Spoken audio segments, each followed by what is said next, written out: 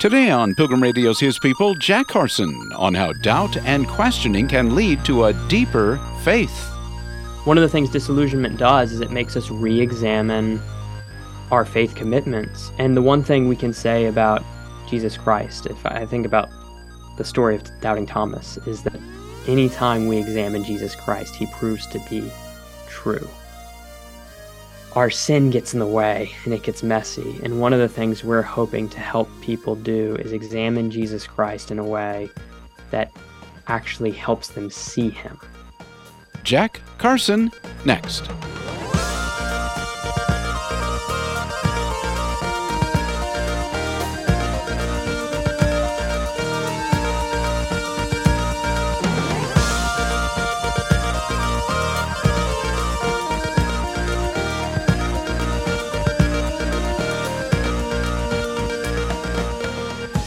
Jack Carson and Joshua Chatraw help people rediscover a more robust faith in the midst of a confusing world in their new book, Surprised by Doubt, How Disillusionment Can Invite Us into a Deeper Faith. They're urging skeptics and doubters to explore and engage with the Christian faith alongside their doubts. Jack Carson is Executive Director of the Center for Apologetics and Cultural Engagement at Liberty University. Jack, tell us about your and Joshua Chatraw's motivation for writing Surprised by Doubt. And I can talk first about me here at the center. I had a lot of friends, acquaintances, and students who came to Liberty from Christian homes, Christian backgrounds, and grew up deeply committed to their faith, engaged in Christian practices, came here, even served on leadership, student leadership here, mentoring and discipling other students. And then shortly after leaving the university, and a couple of them even while here, found reasons to begin doubting their faith and went through this new process people are calling deconstruction, where they, from one doubt, sort of grow to ask other questions and have other doubts, which snowball into a series of doubts, ultimately, oftentimes culminating in walking away from their faith entirely.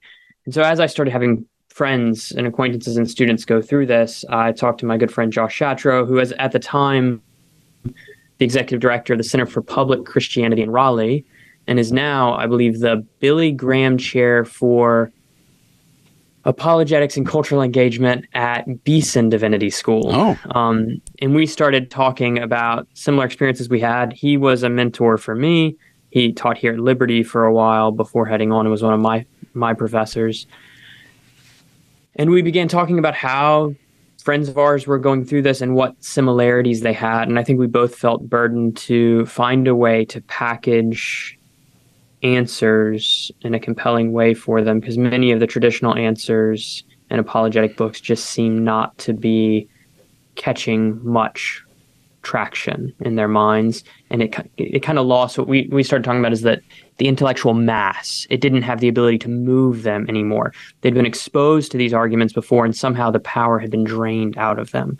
And so as we started talking about that, we sort of came up with a central analogy for the book and ran from there. What about your own personal background? Did it play a role? It did. So I think most people get into apologetics because they have a personal background with doubt, and it's no different for me. I grew up in the church, deeply embedded and involved in church community, but even as I was there, questions would begin to plague me, and I had uncertainties. And it seemed to me as if many apologists that I'd been exposed to overpromised and underdelivered on what actually they could demonstrate and prove. And there was this intense confidence that would come off of people on stage.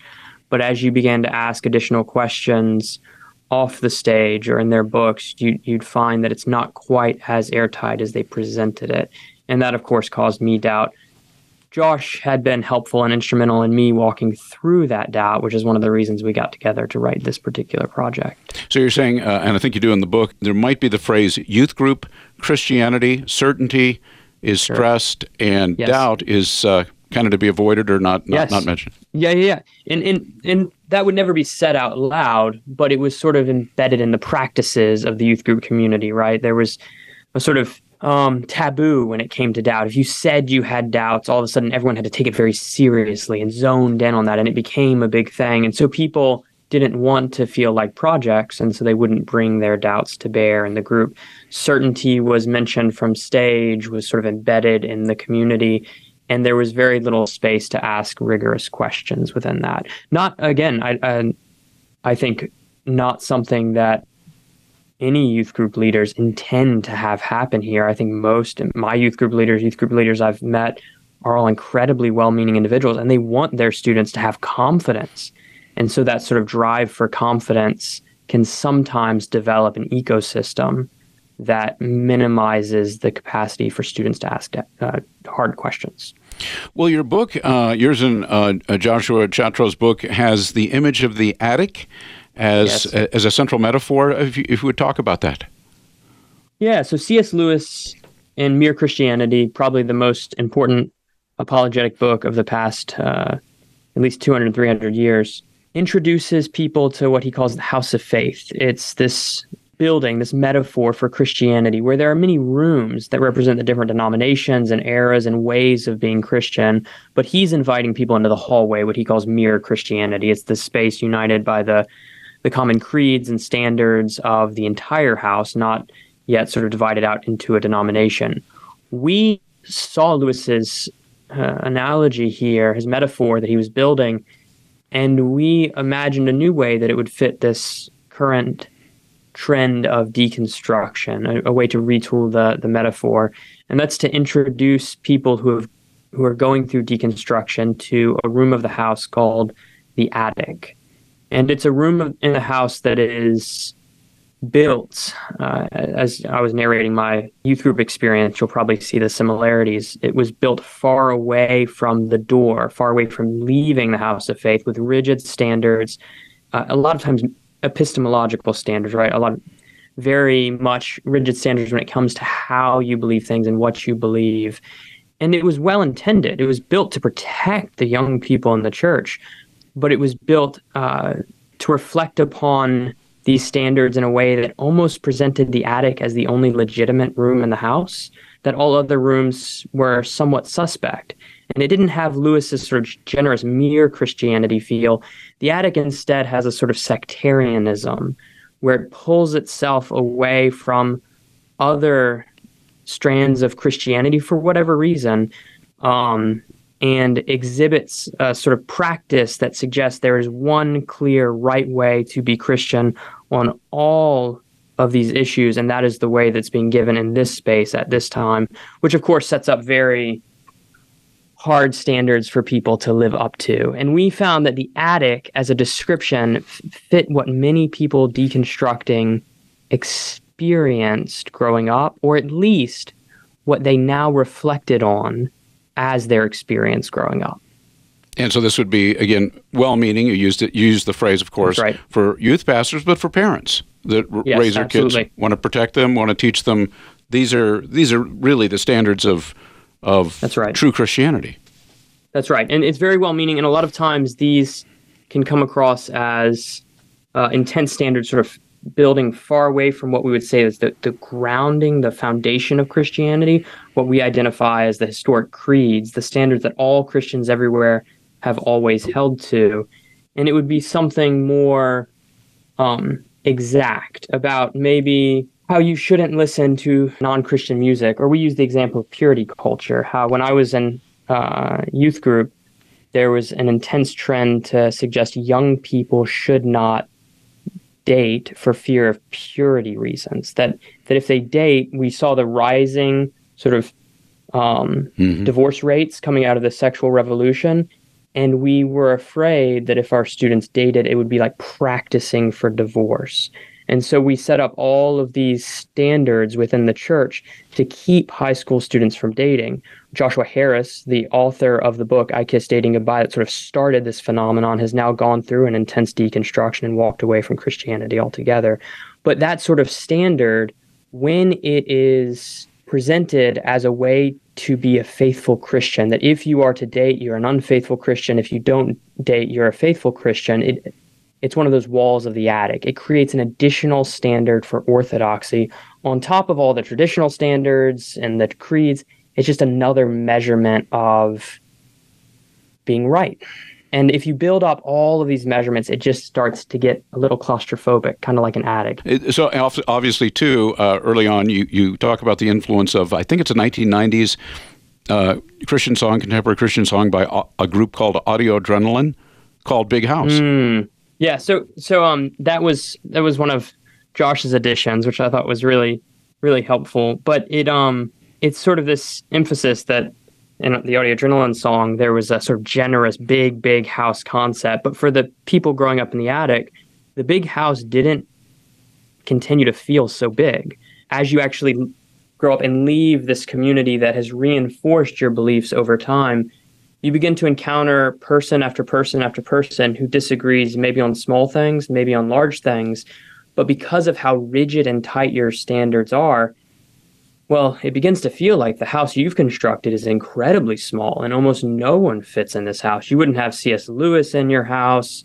You wouldn't be able to have R.C. Sproul or other Christian leaders. You name these people, almost none of them would fit in your house of faith. And the big house starts to feel really quite small. Well, the book is Surprised by Doubt, How Disillusionment Can Invite Us into Deeper Faith. My guest is the co-author, Jack Carson, who is executive director of the Center for Apologetics and Cultural Engagement, and he's co-author, along with Joshua Chatra, of the book. So the thread is, attic Christianity, that of a feeling that there is a sort of a narrow way or a small, enclosed way to see the Christian faith that is right, or at least from the perspective of the person that holds that, and to move down into the larger part of the house that C.S. Lewis talked about, where you have the hallway and mere Christianity and all these doors to these different expressions of Christianity. That would be watering down or compromising your faith. And yet, when you're in the attic, it can lead to the disillusionment, because you can see that there are so many ways that the narrow view may not play out in real life. Let's say you grew up in a church context that had a particular view of eschatology, how Jesus is going to come back, how and when he'll return. Yeah. And your particular church teaches this way almost as a certainty, as a sure thing as you're growing up. And you, just like so many other beliefs, receive this not with some sort of what we might call epistemological humility, where there's a chance you're wrong on this point, but you receive it as, well, the same as all other Orthodox truth. It's on the same level. It's all just as certain. Well, when you grow up a little and you go and get a job and you start hanging out with, say, let's say you grew up premillennial, you start hanging out with someone who's amillennial, and you find out that they're a really good Christian who's committed to their church and is deeply involved. All of a sudden, you're really confused because all of your doctrine was set at the same level. Or this could happen with theories of evolution or creation. It could happen with how you've envisioned gender roles. In any of these areas, if your church imbibed a perspective that put those issues at the same level as the resurrection of Jesus Christ, if you grow to have a disagreement with your home community, which everyone grows to have disagreements with everyone, right? That's part of growing up. You grow to form your own beliefs. Well, it's hard to separate out at that point your disagreement on these issues with your disagreements, with the way you had previously agreed on the resurrection of Jesus Christ. And now all of your faith is thrown into doubt, specifically because you've grown disillusioned with your home community's rigid commitments on all issues. And you were never taught what we might call theological triage. The issue of seeing first things as first things and having tiers for the various beliefs and how confident we can be in those beliefs. And so that sort of throws all of your faith in doubt. And it can happen along so many lines: partisan politics, the way you view mental health. There are so many issues in our world today that demand people form an opinion. And it's almost impossible to have all the same opinions as a group of people you grew up with. So if all of the opinions are sort of locked as one tight system that should be objectively true, well, disillusionment sets in really quick. And you talk about, and we'll just are just kind of touching on each of these points. Obviously, for people that want to get the full picture, there is obviously the book Surprised by Doubt to read. But you talk about when those that are moving out of or jumping out of the attic, there are 4 potential landing spots. You talk about the new atheism, optimistic skepticism, mythic truth, and open spirituality. And it's a lot, but can you talk about those 4 possible landing spots? I can. So the big thing we're doing there is helping people who are deconstructing realize that if they deconstruct from Christianity, they're going to have to land somewhere. A lot of times what's happening is they've formed this one particular doubt about Christianity that snowballed, and they realized Christianity is not this, it doesn't have this sort of 100% scientific, rigid certainty that they can prove in the way they can prove a math problem. Mm-hmm. And so they begin, if they thought that's how it worked, then now their faith is thrown into doubt, and they feel like they should just question everything. What we're suggesting to them is what Blaise Pascal did a long time ago. And we're saying anytime you have a belief, you're wagering. It's his classic, Pascal's wager. Mm-hmm. You're wagering on a set of beliefs and assumptions. And if you're going to leave the attic, if you're going to jump out the window, is the analogy we use, you're going to land in some sort of belief system that you then have to wager on. There's 4 of them that we mentioned. New atheism is the first one. It's not actually where many people are landing, but it sort of operates as a center of gravity that's causing a lot of doubt because new atheism has so much vitriol in it. There's not a whole lot of people that land here because it's hard to live in. Bart Ehrman's sort of skepticism is the next one, where he's not so much an atheist in that he doesn't think God is real, but he's skeptical, agnostic, uncertain about what to think. And so a lot of people can feel drawn towards that. After growing up in a very certain space, they can be drawn towards the comfort with uncertainty. Though Bart Ehrman's take is a little more negative on spirituality than the third position, which we think is the most common by far. Rhett McLaughlin, who was a YouTube personality, the co-host of Good Mythic Morning, one of, I think, the top 10 YouTube channels around, publicly deconstructed about 3 years ago. And in his public deconstruction, he talks about his new position, which is being comfortable in the sea of uncertainty, which he contrasts with his time growing up, where he was told he had to achieve that rigid certainty we've been talking about. And he describes faith as a sort of one analogy we've used as almost a smorgasbord of options, where you go into faith and you form your belief, finding what fits out there, and you can cobble together meaning as you want. This is very almost in line with what Friedrich Nietzsche said we had to do. We had to be meaning makers because there is no meaning in the universe. And so what he is suggesting is people do this. They form their own meaning. Lots of people land here, but the question we would ask that people are wagering on is something like, how much does made-up meaning actually mean? How much can you actually commit to these moral sentiments you're trying to hold on to, which is why they land here, because they want to hold on to spirituality and moral sentiments.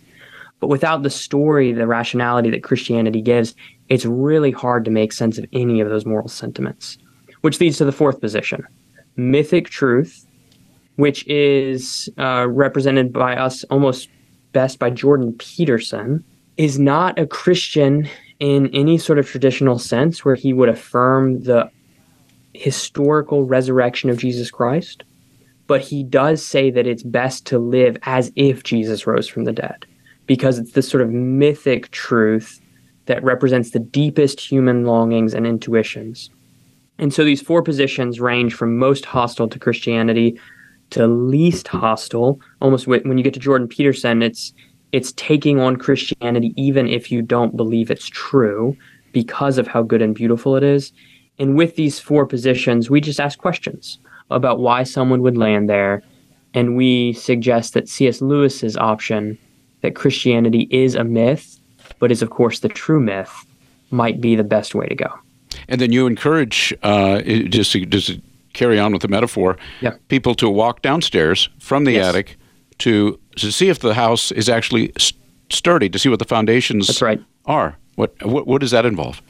That's right. So a lot of our experiences as we were interacting with people who deconstructed and deconverted, I was finding that many of the issues they presented about Christianity should be very easy intellectually to walk through. They feel as if Christianity is anti-intellectual because that maybe the community they grew up in didn't have a rigorous intellectual life.